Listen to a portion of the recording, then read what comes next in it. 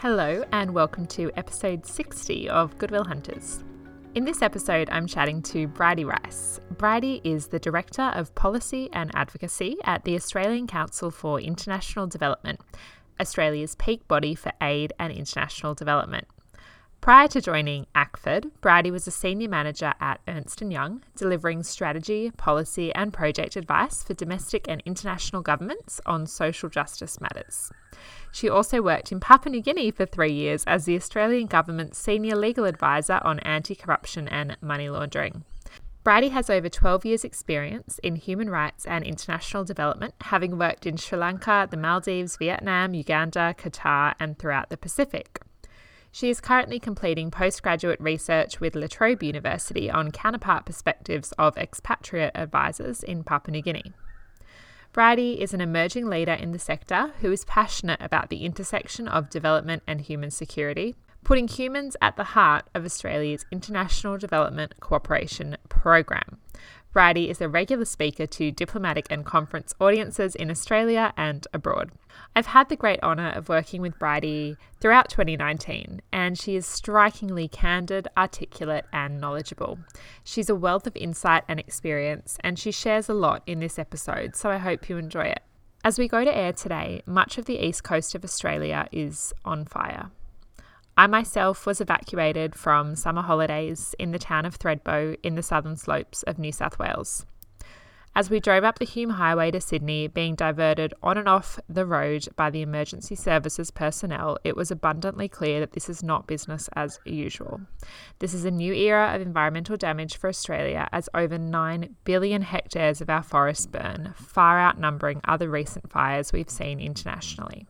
As we debate how we can provide more resources to our fire-affected communities and to our emergency services, we also remain in the middle of a debate over the future of our aid policy. When the need is greater at home, it can invoke debate over how we prioritise our spending. It's a topic I'll be bringing up with some of our guests in the coming weeks. Now, before we get to the episode, we're on the lookout for new sponsors. If you're a fantastic, socially conscious, for-purpose organisation and you'd like to share your great work with over 10,000 listeners across 56 countries, then please get in touch. Now, here's Bridie. Enjoy the episode. Bridie, thanks for chatting with me. Great to be here, Rachel. Thanks for having me on board. Okay, so ACFID and the IDCC, and I might get you to explain exactly who they are, have calls for a major independent review of our aid spending in Australia. What led to that call? Well, ACFID, and I'll explain, ACFID is the Australian Council for International Development, so we're the peak body for around about 125 NGOs in Australia, and the IDCC, which is the International Development Contractors Community, which is kind of the private sector equivalent to ACFID. Look, we joined together earlier this year, and it was a pretty momentous occasion, right? It was a moment where the overwhelming majority of Australian development partners were coming to government to say, hey, we need to revisit the aid strategy. And we were calling for a review that wasn't just about the spending under the strategy, but actually a review of the whole strategy and the program itself. So the primary reason was pretty simple. The world is changing, right? Australia last refreshed its program in 2014, and it was 9 years ago that we saw the last aid review. So it's time for us to take another look at what we're doing, why we're doing it, and how we're going to make the greatest impact in the next few years. So that was really the primary reason behind why we were calling for a strategic refresh. You're right, though, we did also ask the government to have a look at the budget spending and the overall envelope of the aid program. And I think it's important to remember that we're already, the Australian aid program is delivering fantastic impact with the funding we have. So over the last few years, Australian aid has helped around 2.5 million more children into school in Afghanistan, vaccinated almost 3 million children against killer diseases. But we've really seen a cut of around 30% to that aid spending in the last 7 years. So something's got to give. So it's not just ACFID and the IDCC at this point in time asking the government to revisit the budget.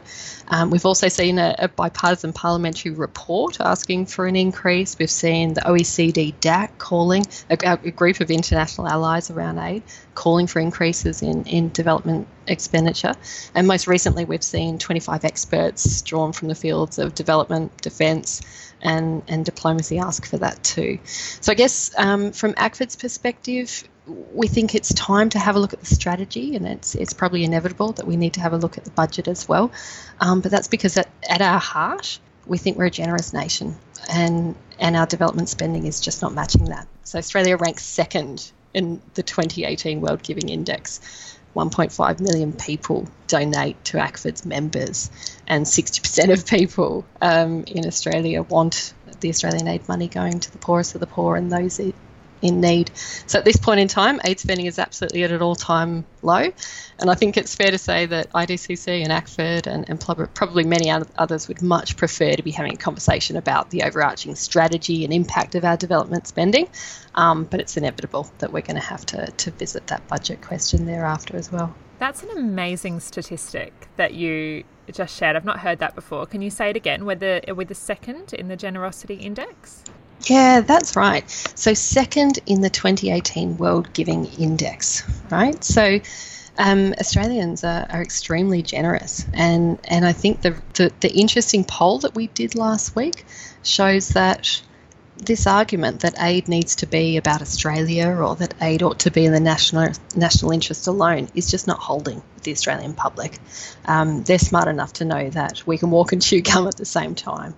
So that's a really interesting take on it. And as you said, I think that everyone's probably quite exhausted of the discussion around raising the aid budget, and we'd all much prefer to talk about effectiveness than to talk about the amount itself. But, you know, we still need to be there because the amount's still not what a lot in the sector would like it to be.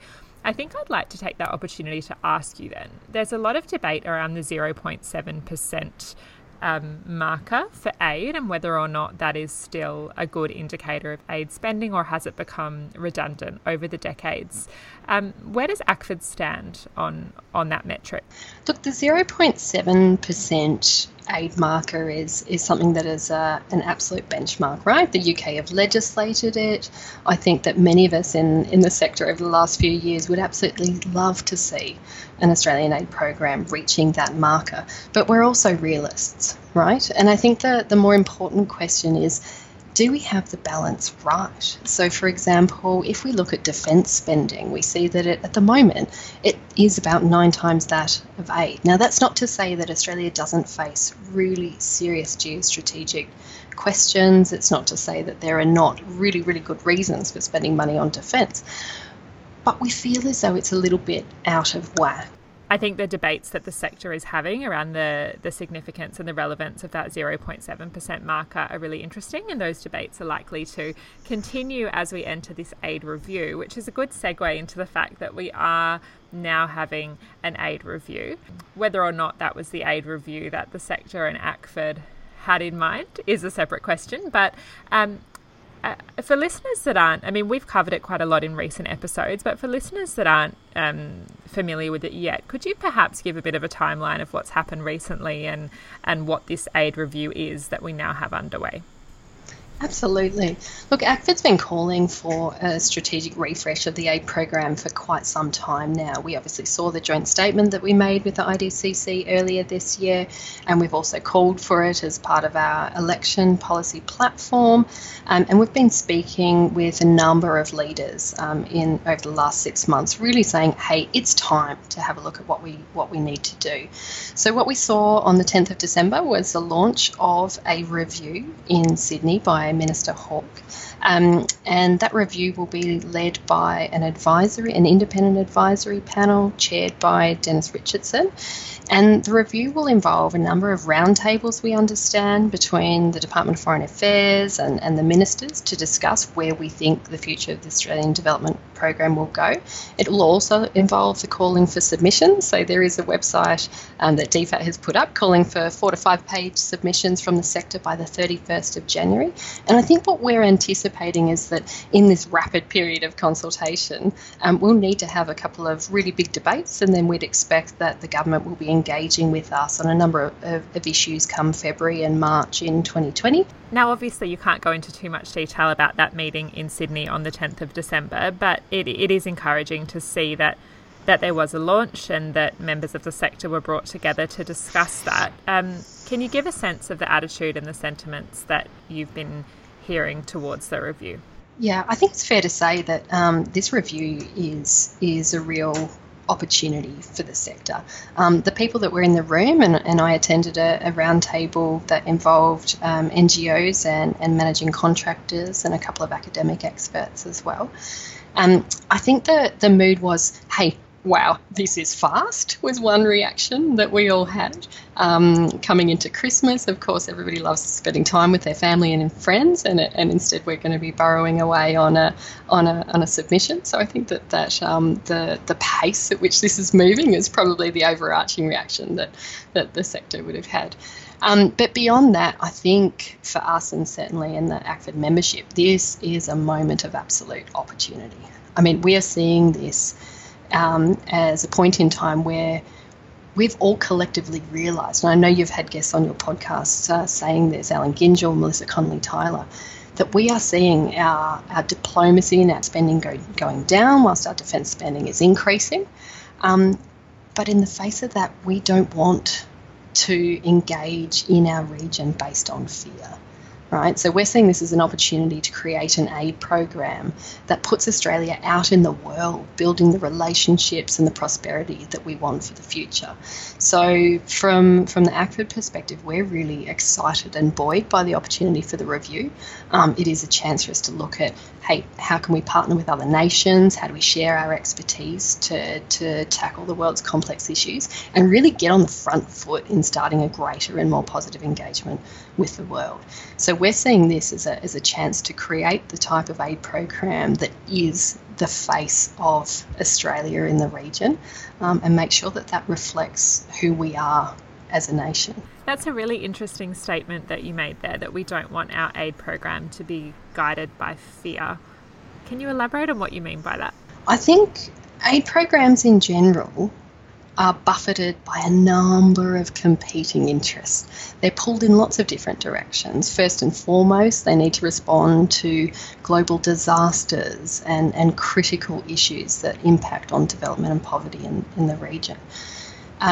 They're buffeted by desires of governments, desires of private sector, desires of the public, perhaps. And so for us, I think it is that moment where we say, okay, do we want a development program that simply looks after Australia's interests in the region and puts Australia first?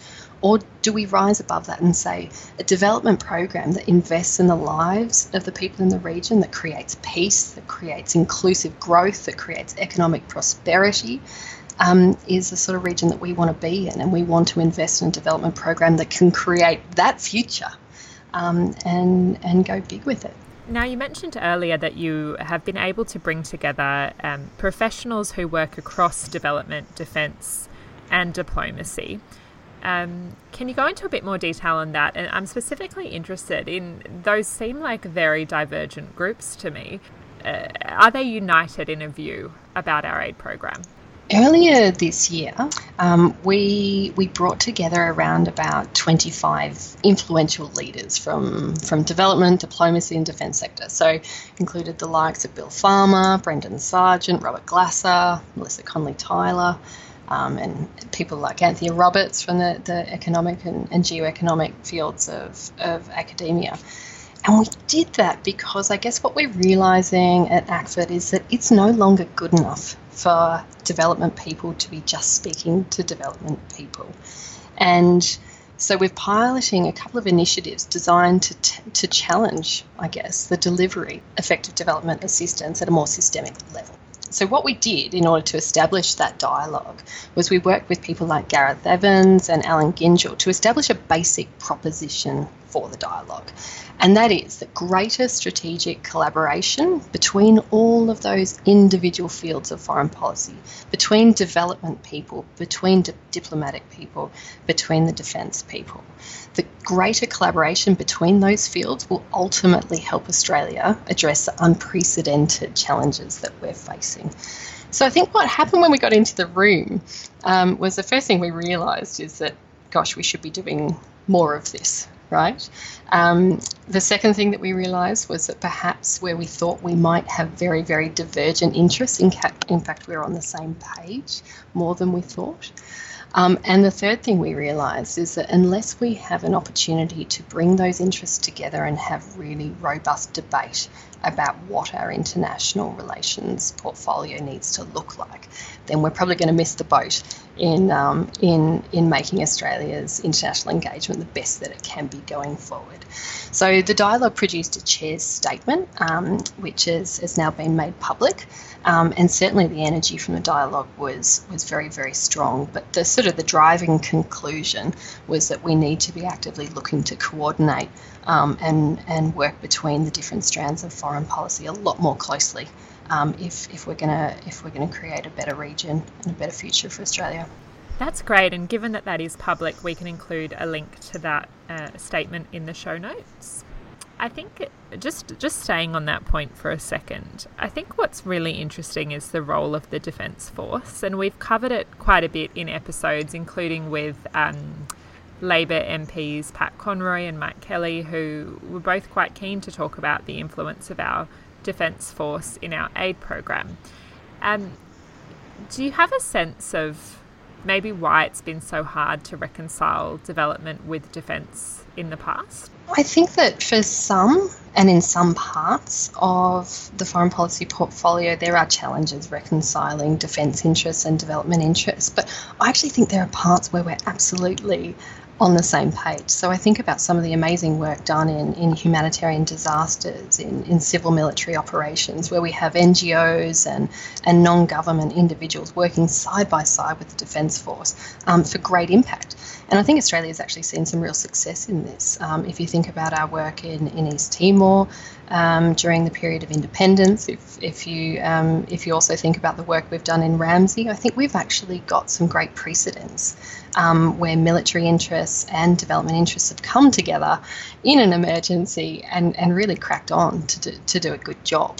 I think where the difference might lie is in recognising that there is just certain things that defence cannot do that development spending can. So, for example, defence isn't set up to invest in agricultural responses to food and water shortages, for example, or to research, track and deliver health services in order to shift disease patterns. Defence doesn't run education programs or perhaps respond to climate change issues that cross boundaries. These are things that our development program addresses. And ultimately, if the development program addresses them really well, then we can actually reduce defence spending. So in the US, the quote that really comes to mind is that of the Secretary of Defence, James Mattis, who says, if you don't fund the State Department, that is their diplomatic and development experts, if you don't fund the State Department fully, then I need to buy more ammunition. And the more that we put into the State Department's diplomacy and development efforts, hopefully the less we have to put into a military budget. So from my perspective, I don't necessarily see a binary either or. Either you're in the development interest camp or you're in the defence interest camp. I actually see it as a continuum. And we have conversations around Canberra with senior defence people like this all the time. And all the time, including at that dialogue we held, we hear from them that development is important. Ultimately, they see, and we see, that the development program helps build peace and stability from the ground up. And certainly when I chat to friends and colleagues in those communities, it's just a no-brainer. Using the development program to help prevent disease and conflict and create an educated region is frankly a much better investment than needing to send our sons and daughters into battle when things go wrong. Yeah, you've put that really well, and I think there's that statistic that comes up quite a lot in discussions on aid, that defence spending is 9 times that of aid, and is that an appropriate ratio? But when you put it the way that you've just put it, it isn't binary, it isn't either or. They should be complementary to one another at least, if not actively cooperating with one another at best. Absolutely. And I don't think there's really any benefit to anyone pitting one part of our foreign affairs portfolio against the other. But that's not to say that there isn't a bit of an imbalance that could be corrected going forward.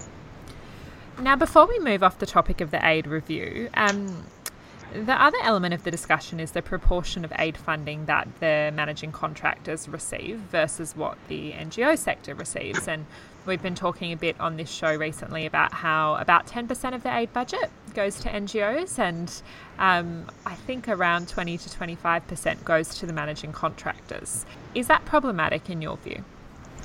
Oh, Rachel, I mean, this is a fascinating debate. I started my career in development in the multilateral space with the United Nations, and then switched into government for a little while, spent some time in the private sector, and of course now I'm working in the NGO sector. So the first thing I'd probably say is that there are passionate, talented people creating great impact everywhere, but that those organisations are sometimes good at doing different things. So I don't necessarily think that there's a perfect answer to the question of, do we have the ratio right? 25% of total aid spend on managing contractors versus, say, 10% for NGOs. I don't think it's necessarily the right question. And I think that the better question is, are we spending our aid dollars to achieve the greatest possible impact? So are we using NGOs for what NGOs are good at? Are we using universities for what they're good at? Are we using managing contractors for what they're good at? The same with multilaterals. So the question, I don't think, should be, hey, I've got a program, should I fund an NGO to deliver it or fund a managing contractor to deliver it? I think it should be, what is the development problem we're trying to solve, and who is best placed to work on it? And in fact, if you dig a little bit deeper into this sort of NGO versus managing contractor divide, you actually discover that the divide is a bit artificial. And I think each type of development actor has its comparative advantage. So, I mean, DFAT's own Office of Development Effectiveness, which is the evaluation unit within DFAT, has described the NGO program as one of the best performing programs, and reports that it delivers 18.2% of DFAT's development results. So almost 20% of the development targets that DFAT sets itself are being delivered for only about 2.7% of the aid budget. Now, that's extraordinary value for money. So for NGOs, I guess the comparative advantage is obviously our deeply embedded people-to-people approaches, our networks of thousands of volunteers all over the world, and our understanding of populations suffering serious poverty. So I think that a better conversation is, what are the results that we're achieving, and are we funding the right organisations to achieve those results? And I think we'd have a much more constructive discussion. So I don't think there's a perfect spending ratio out there, but I do think that maybe government does have some questions on its hands about how it chooses to generate a really robust and diverse range of delivery partners for the aid program. I absolutely agree. And I think when we're talking about how the government chooses to spend the aid budget, we do know that a very significant portion of that aid budget is now going to the Pacific. So it's been a very big few weeks and months for the Pacific step up. And another debate we're seeing is our focus on the Pacific dangerous, and is it at the cost of our aid programs to other parts of the world? Yeah, look, the Pacific Step Up has been really welcomed by our sector. I think it's a fantastic thing to see Australia engaging at such a senior and consistent level. I mean, in 2019 alone, we've seen constant jet setting by Prime Minister Morrison, the Foreign Affairs Minister Marise Payne, and Minister for International Development Alex Hawke. And I think that it shows a really consistent and a very senior presence in the region. And I think these ministers are putting a personal touch on their engagement that's really resonating with Pacific leaders. I think we've also seen a great initiative trialled in the establishment of the Office of the Pacific. For your listeners who don't live in Canberra, if you can imagine an environment where for one of the first times ever, the Department of Foreign Affairs and Trade have brought together a whole of government coordination unit. They have one office sitting there that includes not just staff from the trade portfolio and the foreign affairs portfolio, but they're sitting alongside secondees and transferees from Department of Defence, Home Affairs, Environment, Finance, Treasury, our police. I think this is a great example of Australia trying to grapple with what does our presence in the region look like as a country, rather than just what does our presence in the region look like as an aid program, as a health initiative, or as a security initiative, right? So I think in general, the Pacific Step Up has meant, firstly, greater engagement, senior level, greater attention on our role and our place in the Pacific, and this piloting of the new Office of the Pacific.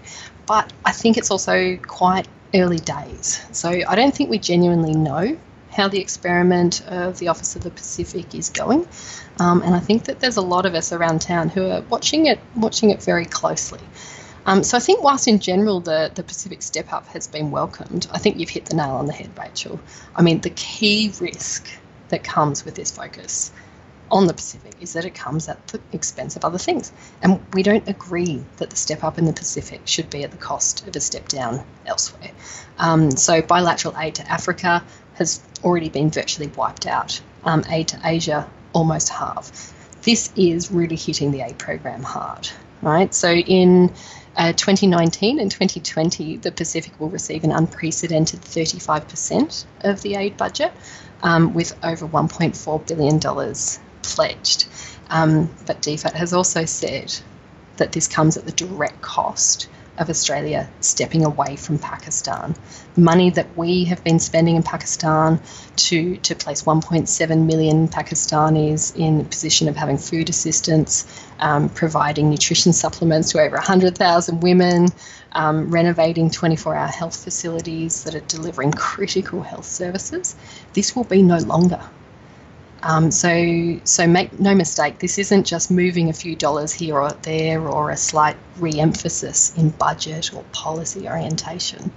The money that we are using to step up in the Pacific is money that is directly being eliminated from other areas of the world where Australia's aid program has been operating. So it's fair to say that whilst I think it's perfectly logical for Australia to step up our engagement in the Pacific, we really need to have a long, hard look at what the cost of it is. And I think that the aid review is going to be an opportunity to do that. I find those facts about Pakistan so hard to hear. Like Stephen Howes also said them on the show, and it's unthinkable really to try to comprehend over 1 million people not having the same access to education they had when we were funding it. Like it's quite jarring, isn't it? Like it's a really hard thing to comprehend. It's absolutely shocking. And I think those of us that work in aid and development, and particularly those of us who are currently in Australia working on these issues, we've got a duty to remind ourselves that this is real people, real money, real decisions that are being made. And that's not the only shocking statistic going around. Yeah. Now, before we get off the topic of our aid program specifically, we are seeing a changing face of the aid program in terms of the transition from grants to loans that we're seeing in a lot of the Pacific. And you've worked in the multilaterals, I've worked for the World Bank as well, and it was quite commonplace for when a country reached a certain level of economic growth, they would move to loans instead of grants. So that's not uncommon, but I know that it did take a lot of people by surprise when PNG was given over $400 million as a loan. What's been your experience of that transition? Yeah, look, the decision to make that $442 million loan to PNG, I think it was a surprise to a lot of us in the sector. And I think it does say a lot about the changing face of how Australia does development. But probably the first thing that I would say is that loan was not strictly part of Australia's official development assistance program, right? So the loan was developed on commercial rates for 1 year, to provide budget support for PNG at the time of economic difficulty. So this one in particular is not necessarily an example of money being taken out of the aid program to fund a loan, although there are a couple of examples of that being done. But our understanding at the moment is that the Australian government is anticipating a bigger multilateral bailout for PNG, and that was the rationale for this loan.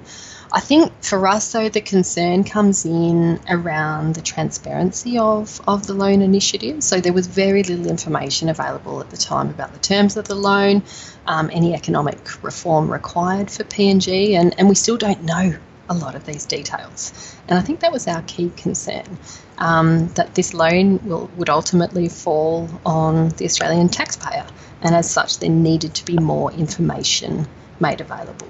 But more broadly, I guess our concern is that we're not sure that's how we should be making major new decisions. So this move also signifies, I think, government's appetite and willingness to use different financing for development countries than we've seen in the past. So it's not just program financing, as you said, but we've seen the establishment of an infrastructure financing facility in the Pacific. We've seen funding of an undersea cable deal with Australia, PNG and Solomons, and we've seen a number of emerging impact investment funds as well. So I think in general, whilst I think our sector is quite open to diversifying the ways in which we do development, and in fact Australia is one of the few countries that doesn't have a development finance institution, we're just worried that we're doing it in a piecemeal way and we're doing it in a rushed way.